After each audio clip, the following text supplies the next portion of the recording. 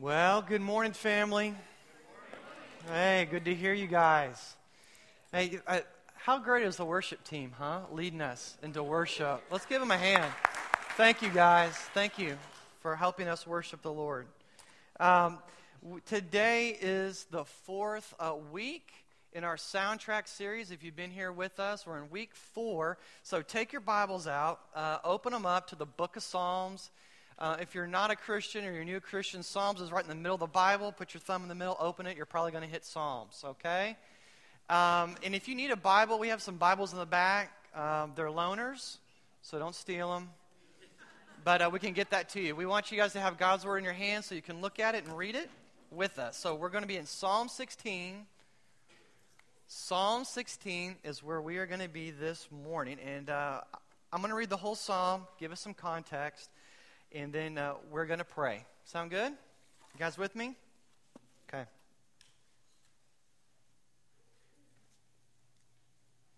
Psalm 16 of David. Preserve me, O God, for in you I take refuge. I say to the Lord, you are my Lord. I have no good apart from you. As for the saints of the land, they are the excellent ones in whom is all my delight. The sorrows of those who run after another God shall multiply. Their drink offerings of blood I will not pour out or take their names on my lips. The Lord is my chosen portion and my cup. You hold my lot. The lines have fallen for me in pleasant places indeed. I have a beautiful inheritance. I bless the Lord who gives me counsel. In the night also my heart instructs me. I have set the Lord always before me. Because he is at my right hand, I shall not be shaken. Therefore, my heart is glad. My whole being rejoices. My flesh also dwells secure. For you will not abandon my soul to Sheol, or let your Holy One see corruption. You make known to me the path of life. In your presence there is fullness of joy. At your right hand are pleasures forevermore. This is the word of God. Amen. When Sports Illustrated writer Richard Deitch, I think I'm getting his name right, Richard Deitch, he saw a photo on Twitter a couple of weeks ago of these brothers, and they were celebrating Yale University's National Hockey Championship. He got really inspired.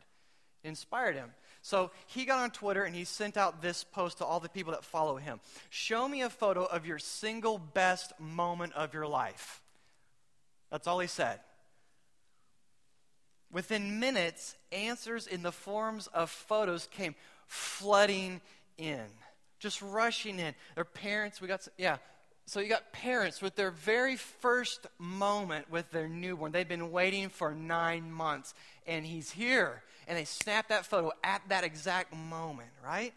There's a picture here of the moment of a young man who proposes to this girl he loves. And she said yes.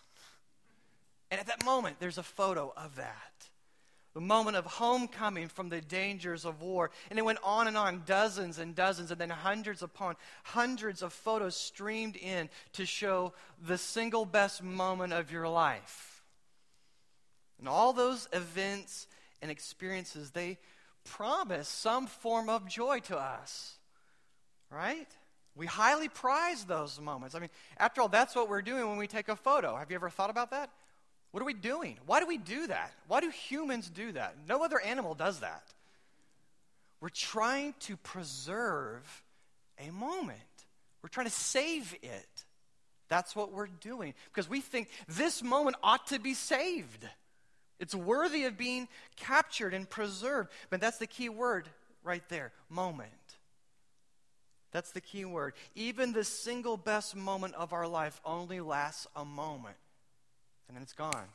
even if we take a photo of it. And there's another moment. And after that, then there's another moment that's come.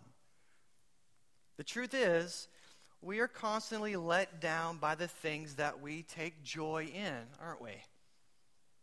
Have you thought about it? Let's start with something really easy. We love our new iPhone. We love our new iPhone or gadget or whatever you have until the next software update comes out, and then it slows down and we don't love it so much. It doesn't do what we want as fast as we want. We used to take joy in it. Now it's gone. Now it's a problem. Or how about this? We really enjoy our children until they grow up. And then they're not little children that need us anymore. They don't even need us anymore. Isn't that weird? They're off doing their thing. We really enjoy our education until the debt has to be paid off. Anybody still paying off debts from school? A couple of brave people? All right. We enjoy our new spouse until the honeymoon period is over, and we realize, wow, they're as broken of a human as I am. What am I going to do about this now?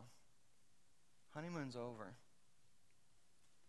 The joy we experience, it's gone. It's, in a way, it's been taken from us. The very thing we enjoyed, now not so much. It went away somehow. It went from us. So sometimes anxiety can creep into us, into our joy. I better make sure I'm sucking every ounce of joy out of this moment. You guys are laughing because it's you, right? It's true. We've experienced that. I mean, am I getting the maximal joy out of this moment? Like this moment? How about now? Now am I? Is there anything that can make this moment better? More flowers maybe? More balloons? More photos? So we get anxiety, even in the midst of joy. My sister calls this happy sad. I get happy sad. Or how about this? We protect our heart from getting disappointed by becoming a little jaded. We're not just going to be tough, we're going to be hard. There's a difference between getting tough and getting hard. Do you know what I'm talking about? So we get hard, we get jaded. We're not going to fully participate in the things that bring us joy. I mean, we're there, we showed up, right? But we're not going to get too excited about celebrating that birthday. We're not going to get too excited about celebrating that holiday. We're not going to go all out. Just throw something on the tree, if we even have a tree, right?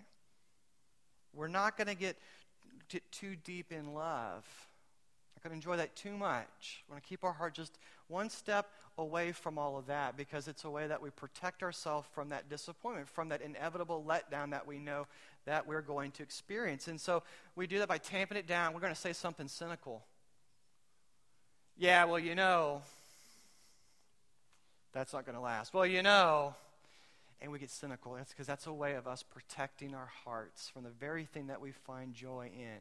You know what I'm talking about. Here's the point. Either way, we are left wondering, is there any joy that can live up to the hype of single best moment of my life? Is it out there? Is it possible? Is there anything that we can truly enjoy without the fear that it's going to be taken from us? And so we come to Psalm 11 this morning. We see David. He's actually asking similar questions. Isn't it cool that the Bible is so relevant to our life? We don't need to make the Bible relevant. It's already relevant. This could have been written today. And it is written for us. David's asking these similar questions about what should be our greatest treasure. What should we find the most joy in? And here's what we find. When we treasure life with God more than anything, our joy can never be taken away. And some of you cynical people are going, yeah. Let me say it again. When we treasure life with God more than anything, our joy can never be taken away. So I want to give us two big reasons why we can treasure life with God more than anything. Why put our hope there when we put our hope in so many other things and they've left us wanting? Two big reasons. The first is we treasure life with God because it surpasses anything else in life. It surpasses anything else in life, family. Look at verse 2. David says, I say to the Lord, you are my Lord. I have no good apart from you. Wow. I say to the Lord, you are my Lord, and apart from you, I have no good. David boldly declares that God is the highest good, his highest treasure and joy. For all his military power, for all of his wealth, for all of his fame, for all the success that he's had in his life, he says, if it means nothing to him if God is not in it. It means nothing to him if God is not in it. David had all the king's horses and all the king's men. Right? And he boldly says, God, if I don't have you, I don't have anything good in my life. And he had a lot of good things in his life. What a staggering statement. Then he basically makes a list of how life with God surpasses anything else in life. And you know what? Sometimes we need to do this.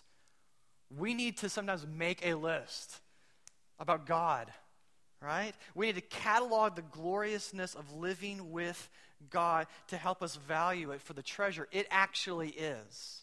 And it is a treasure, guys. We're not going to look at like every little detail and everything that he lists, but what I want to do is just walk through the list together, okay? He says, life with God surpasses anything that other gods can give. Verse 4. He says, the sorrow of those who run after another god shall multiply. Their drink offerings of blood I will not pour out or take their names on my lips. Other gods promise us joy too. But they demand that we run after them. Right? He said, I will not run after them. Why? Because they're leaving him. They're going away from him. They're saying, come and get me. Come and find me. That's why he's saying, I'm not going to run after them. They demand you run after them. If you want their blessings that they offer, you've got to find them. Then you've got to chase them. Then you've got to get their attention and work for them. These are all the other gods that we could find. They don't just give their benefits. They don't just give blessings. It's not how this works for them. Have you thought about this?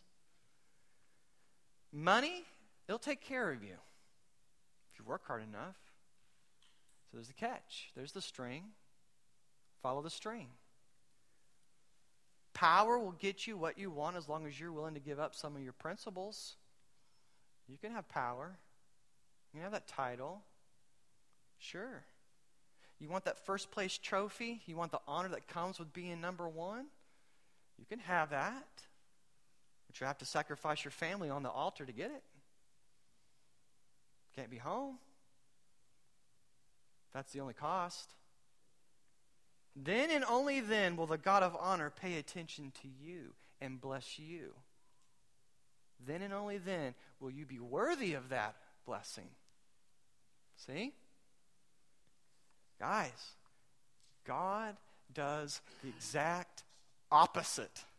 He does the exact opposite. 2 Samuel 7, 8 through 9, this is what God is saying. He says, now therefore, he's talking to Nathan the prophet, thus you shall say to my servant David, thus says the Lord of hosts, I took you from the pasture.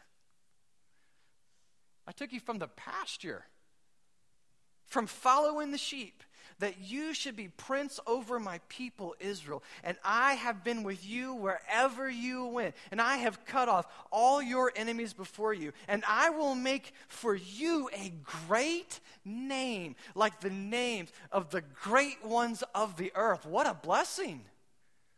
God didn't tell David, I'll make you king as soon as you finish my list of things to do, to prove your worth to me, to prove that you're worthy of this great name, to prove that you're worthy of these blessings. Now, go hike up Mount Sinai after going on a 3-day water fast. And then when you get to the top of that, I want you to build an altar that you've chiseled by hand out of stone for me. Oh, and by the way, on your way home, defeat 100 Philistines by yourself. Go. No. It's not what God said. That's not what he said. God said, I picked you up from the field of dirty sheep, and I will do what is needed to make you king. And I did do that. The Lord chose David and blessed David, not because he was deserving, but because God is gracious. Are you with me? He's gracious God. Listen, all the other gods demand that we run after them and work for them to get their blessing. Our God runs after us, and he blesses us with good things. Our God alone gives us what we haven't earned. That is why we treasure him above all treasures. We've got more to go. Life with God surpasses the finest food and drink and plots of land that we could get. Verses 5 and 6 says, "The Lord is my chosen portion and my cup. You hold my lot. The lines have fallen for me in pleasant places. Indeed, I have a beautiful inheritance." So I want you to picture this. David's trying to get us to put pictures in front of our face, in front of the eyes of our heart. So picture this, okay? In fact, why don't you just close your eyes, all right? Just close your eyes. Nothing bad's going to happen, okay? Just close your eyes for a second, okay? Just picture it so you can think about this, all right? I want you to just picture this huge, elaborate feast. Just picture this feast. It's on this huge solid oak table, and it's spread out before us. All right, just imagine there's choice meats. This is not Oscar Mayer deli cold cuts. Okay, this is choice meats. Think Thanksgiving. All right, fresh steamed vegetables, exotic fruits, expensive aged wines, prepared by the best chefs in Seattle, and it's all right there. Top chefs. It's all there. Can you almost smell the mouth-watering aromas? You know, the flavors your taste buds are enjoying, they're so rich, it's like you've never had food before. I want you to imagine just leaning back in your chair as you wipe your mouth with a linen napkin because you're wonderfully full. You're satisfied after enjoying such a rich meal. Living with God satisfies us more deeply than that.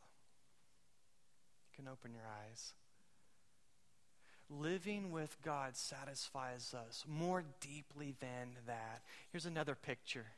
Imagine getting a large portion of family land as an inheritance. Someone you're related to, they're very wealthy, they've died, and you are in their will. You've got this family plot of land, and it's fertile land. No rocks, all soil. It's fertile land. It's well watered, and it grows all these amazing crops in it. And you have the best view of the region, okay? Oceans, mountains from every angle. Imagine walking the property with the lawyer.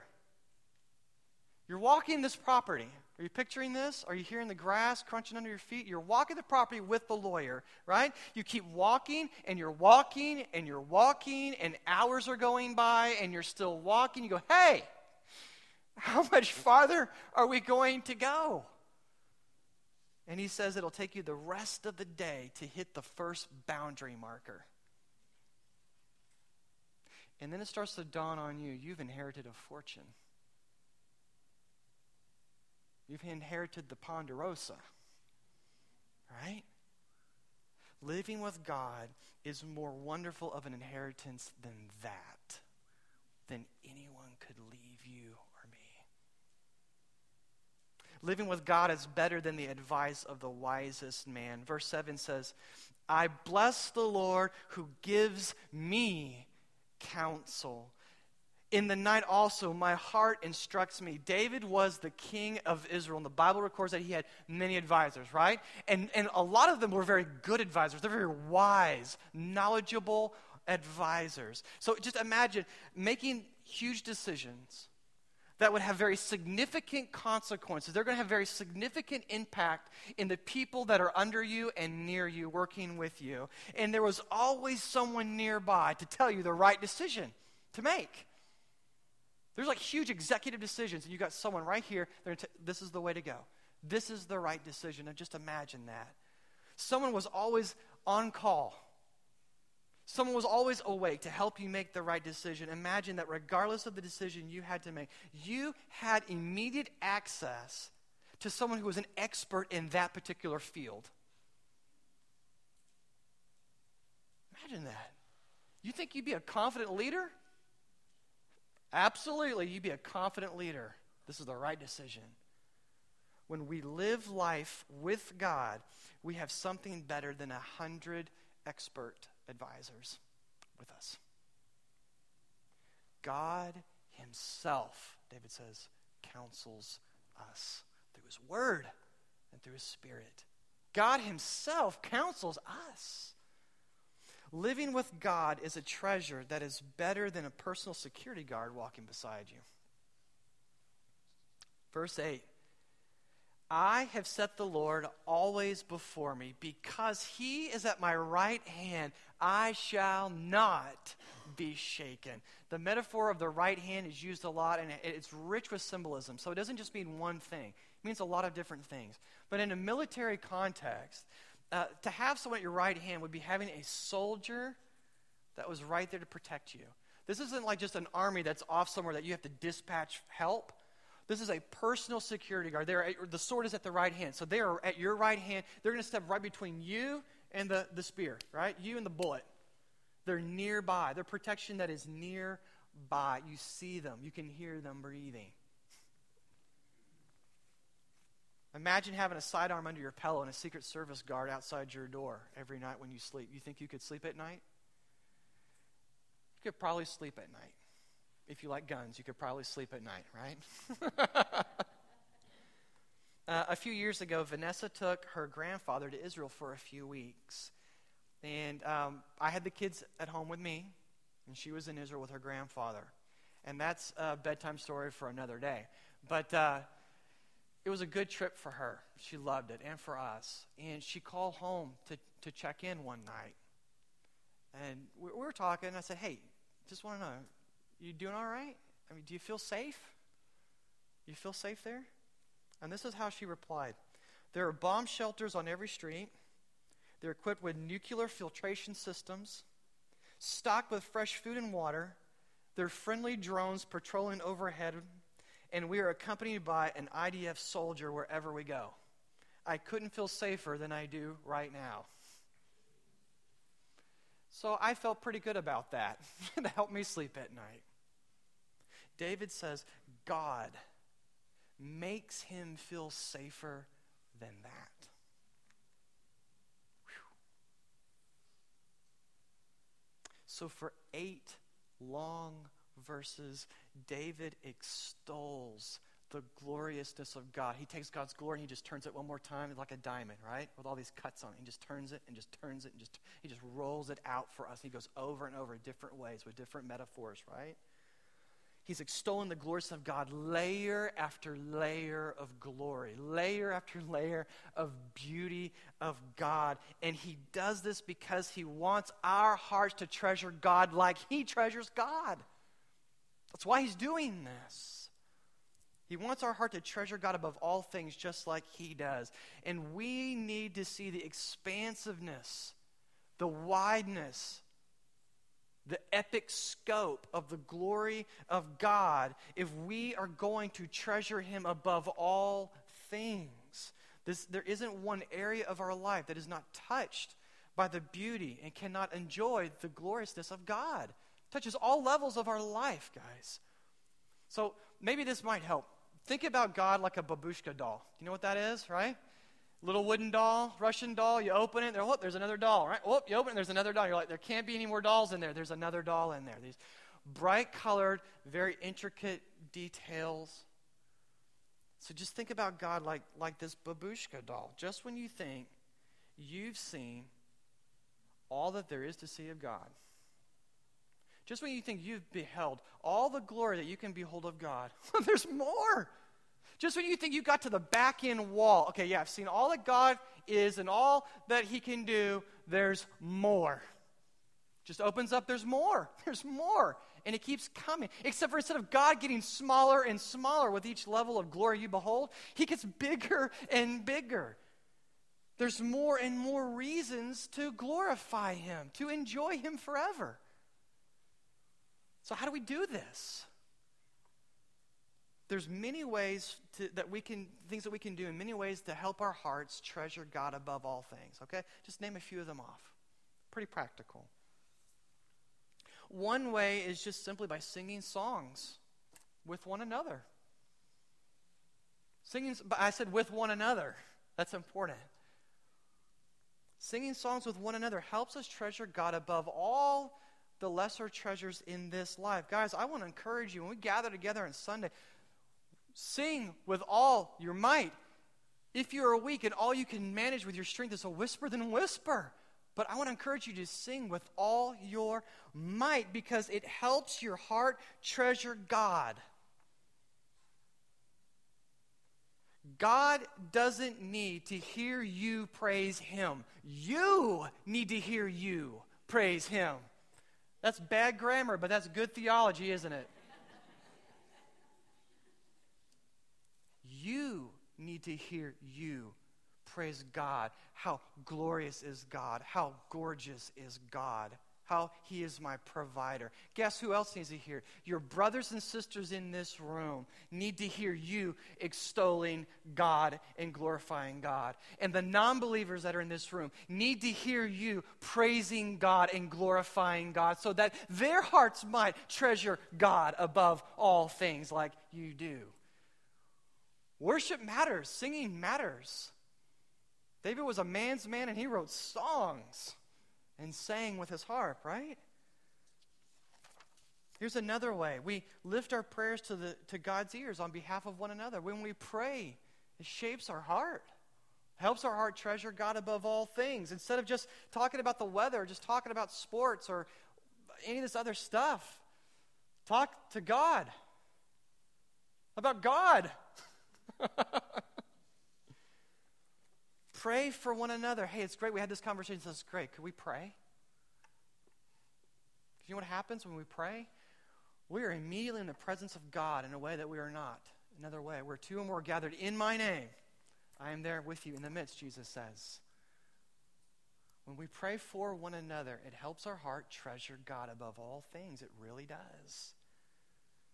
We read Scripture. We recite Scripture out loud together. We give our offering together. We confess sin to one another. We're doing all these things together because it helps shape our hearts. There's all ways that we remind our hearts that life with God satisfies us in every possible way. He is the treasure that is sweeping in scope. He's not a little small treasure. He's an epic treasure. Affects every aspect of our life. And these are all different ways to keep tapping that nail one more time on the head of the nail in our heart. Amen? Second big reason we treasure God. We treasure life with God because it never ends. It never ends. Verse 10 and 11. I'll be honest with you guys. These two verses gave me the biggest trouble. I worked real hard this week because of these two verses. I was sweating. For you will not abandon my soul to Sheol. That's the grave. That's the place of the dead, right? Or let your Holy One see corruption. You make known to me the path of life. In your presence there is fullness of joy. At your right hand are pleasures forevermore. The right hand is also a place of honor and prestige and blessing. So no matter how wonderful life with God is, and that's what we just went through. This is how wonderful life with God is. 8 verses of that. But no matter how wonderful life with God is, it will never be our highest treasure if death can take it from us. Right? This is just logic. It just makes sense. And the fact is, death eventually takes every treasure from us. It just goes around and just touches things. Whatever it touches, boop, gone, gone, gone, gone. Decay, dead. Everything it touches. And David knows this about death. And this comes up a lot in the Psalms and the wisdom literature like Ecclesiastes and Job. And so we're going to hit this more in our series. But David knows this fact about death, and he knows he's going to die. Why? Because God has explicitly told him through the prophet Nathan. How would you love God to tell you, you will die. You will lay down with your fathers. Whoa, okay. Try to get through your punch list for the day after that happens, you know? So, he knows that. Now, how can David declare in verse 10 that God will not abandon his soul to Sheol if he knows this? How can he be confident that death is not the final chapter in his life? Answer: because he is remembering a promise. He is remembering the promise that God told him of a Messiah that is coming in 2 Samuel chapter 7. He's remembering a promise of God. God promised to raise up an offspring after David, and God would establish his kingdom eternally. Once this king gets on the throne, he doesn't get off the throne. He doesn't get replaced. So yes, there is Solomon. Yes, there's other kings that come, but they have to keep getting replaced. Why? Because they'll die. Death touches them. So they have to keep getting replenished. But God makes a promise. There's coming one that is coming that will sit on that throne forever. All the kings in the line of David will die, and so that's why there's that succession. But God tells them there's a king that's going to come to the throne, and his rule, God will establish. He won't establish. God will establish his rule forever. His kingdom will be without end. So David is placing his faith in this coming king, or anointed one, if you like, or Messiah, if you like. The Holy One of God. He's placing his faith in this Messiah that will never die, and therefore will have a kingdom that will never end. His kingdom won't end because he won't die. Peter confirms this in his sermon at Pentecost, Acts 2, verse 27. Peter says this: "For you will not abandon my soul to Hades, or let your Holy One see corruption. You have made known to me the path of life. You will make me full of gladness with your presence." Peter is quoting Psalm 16. He's quoting the Greek translation of it, the Greek version, the Septuagint, but he's quoting Psalm 16 here to all these people that are gathered. And so then he says this: "Brothers, I may say to you with confidence about the patriarch David that he both died and was buried." Oh, and by the way, his tomb is still with us today. It's right here. "Being therefore a prophet, and knowing that God had sworn with an oath to him that he would set one of his descendants on his throne, he foresaw and spoke about the resurrection of Christ, that he was not abandoned to Hades, nor did his flesh see corruption." He's talking about Jesus. "This Jesus God raised up, and of that we are all witnesses." Isn't that beautiful? Because the Messiah that David is trusting in will not be abandoned to the grave by God, David can be confident that he will not be abandoned to the grave by God. He might not understand who this is. He might understand what time this is going to happen, but he knows it's going to happen. He believes by faith that God will keep his promise, and he's going to take him at his word. It's by faith. Through this Messiah, David's greatest treasure, living with God, is death-proof. He knows this, and he trusts him. And this same promise is for us. A little later in that very same sermon in Pentecost, this is what Peter says.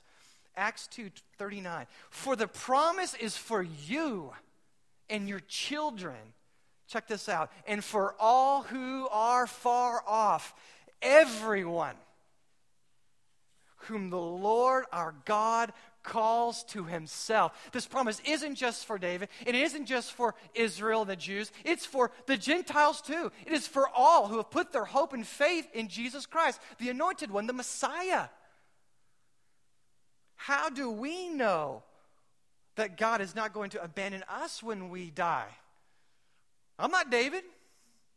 But I have his promise. That's how we know. Because Christ was not abandoned forever by God. When Christ died, that's how we know. How do we know that our bodies will not be left to decay in the ground? Because God did not leave Christ's body to decay in the ground. And I'm having faith in that body. I'm having faith in that person. That's how I know. In a beautiful twist of irony, family, I want you to hear this. Death has been defeated by death. Death is beaten at its own game. Death got. You know what I'm saying? Death got. By his own game and its own rules. This is gorgeous. This is the beauty of the gospel of Jesus Christ. Christ went down into Sheol. He went down into not just the pit, he went into death. And he took all the destructive power out of it by rising from the dead for those that have faith in him, who've put their trust in him. Death can no longer separate us from the greatest treasure of our life anymore. Life with God. That's the greatest treasure. Can't separate us from that now anymore. It can only enhance our life with God by ushering us into his very presence, which, by the way, is where there is fullness of joy, and at his right hand pleasures forevermore. This is beautiful irony. It not only can't keep us from that treasure, it can only help us get to that treasure fully. You guys don't look as excited as I am. My gosh, you should be smiling. This is the good news of Jesus Christ. This is what we go tell people. This is what we are sharing with people, right? And this is what we are believing.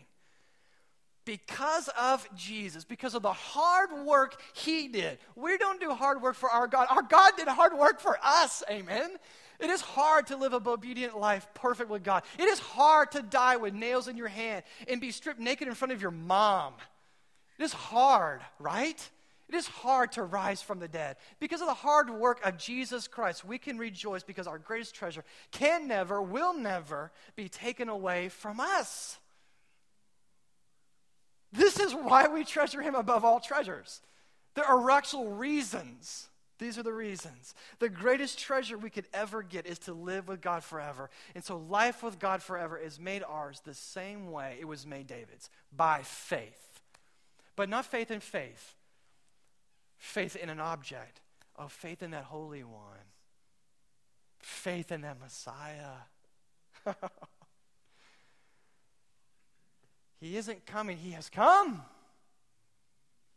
David looked forward, we looked back. And peek forward.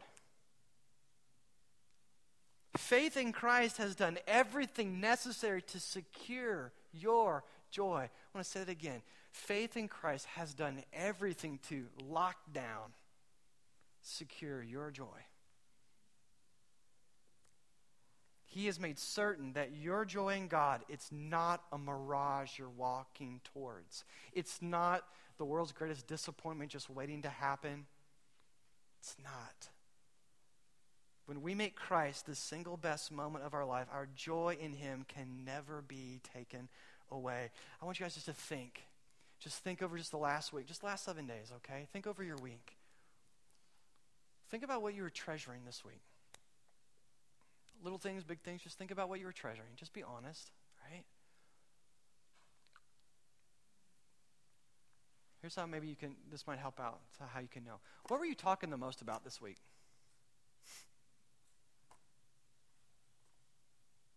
It's not the whole answer, but it's a good diagnostic question. What were you talking about the most this week? Hey, what were you talking about with the most volume? No, listen to this. This is important. What were we talking about with the most volume? Look at what you collected this week and what you collect. Look at maybe what were you defending this week. Don't you touch that. Don't you tell me that's not valuable. What were you defending? That will show you what your true treasure is, right? One of mine's been, it's a simple one for me, just books. I love books. My books have been in boxes. I'm just going to be honest, right? Leaders go first, right? So I got these books. I love them, and they help me do my job, and I just enjoy them. And now they're out of jail. They're out of boxes in my garage, and they've been freed. And all my little babies are lined up in the bookshelf that I put together, right? And I can look at them, and I can read them and stuff. And God's like, yeah, you love them? A little bit. I deal with it too, guys. Take a look at what your treasure's been. Take a look at some of those questions, and that'll help you see what you don't want to see. God is calling you and I to take those things down a notch. Take them down a notch. They're good and they're not great. God is great. He's calling you and I to take those things down a notch and treasure Christ above all things. Your joy depends on it. My joy depends on it. Amen? All right. I love you guys. That's all I got. I'm going to pray, okay? Pray with me, please.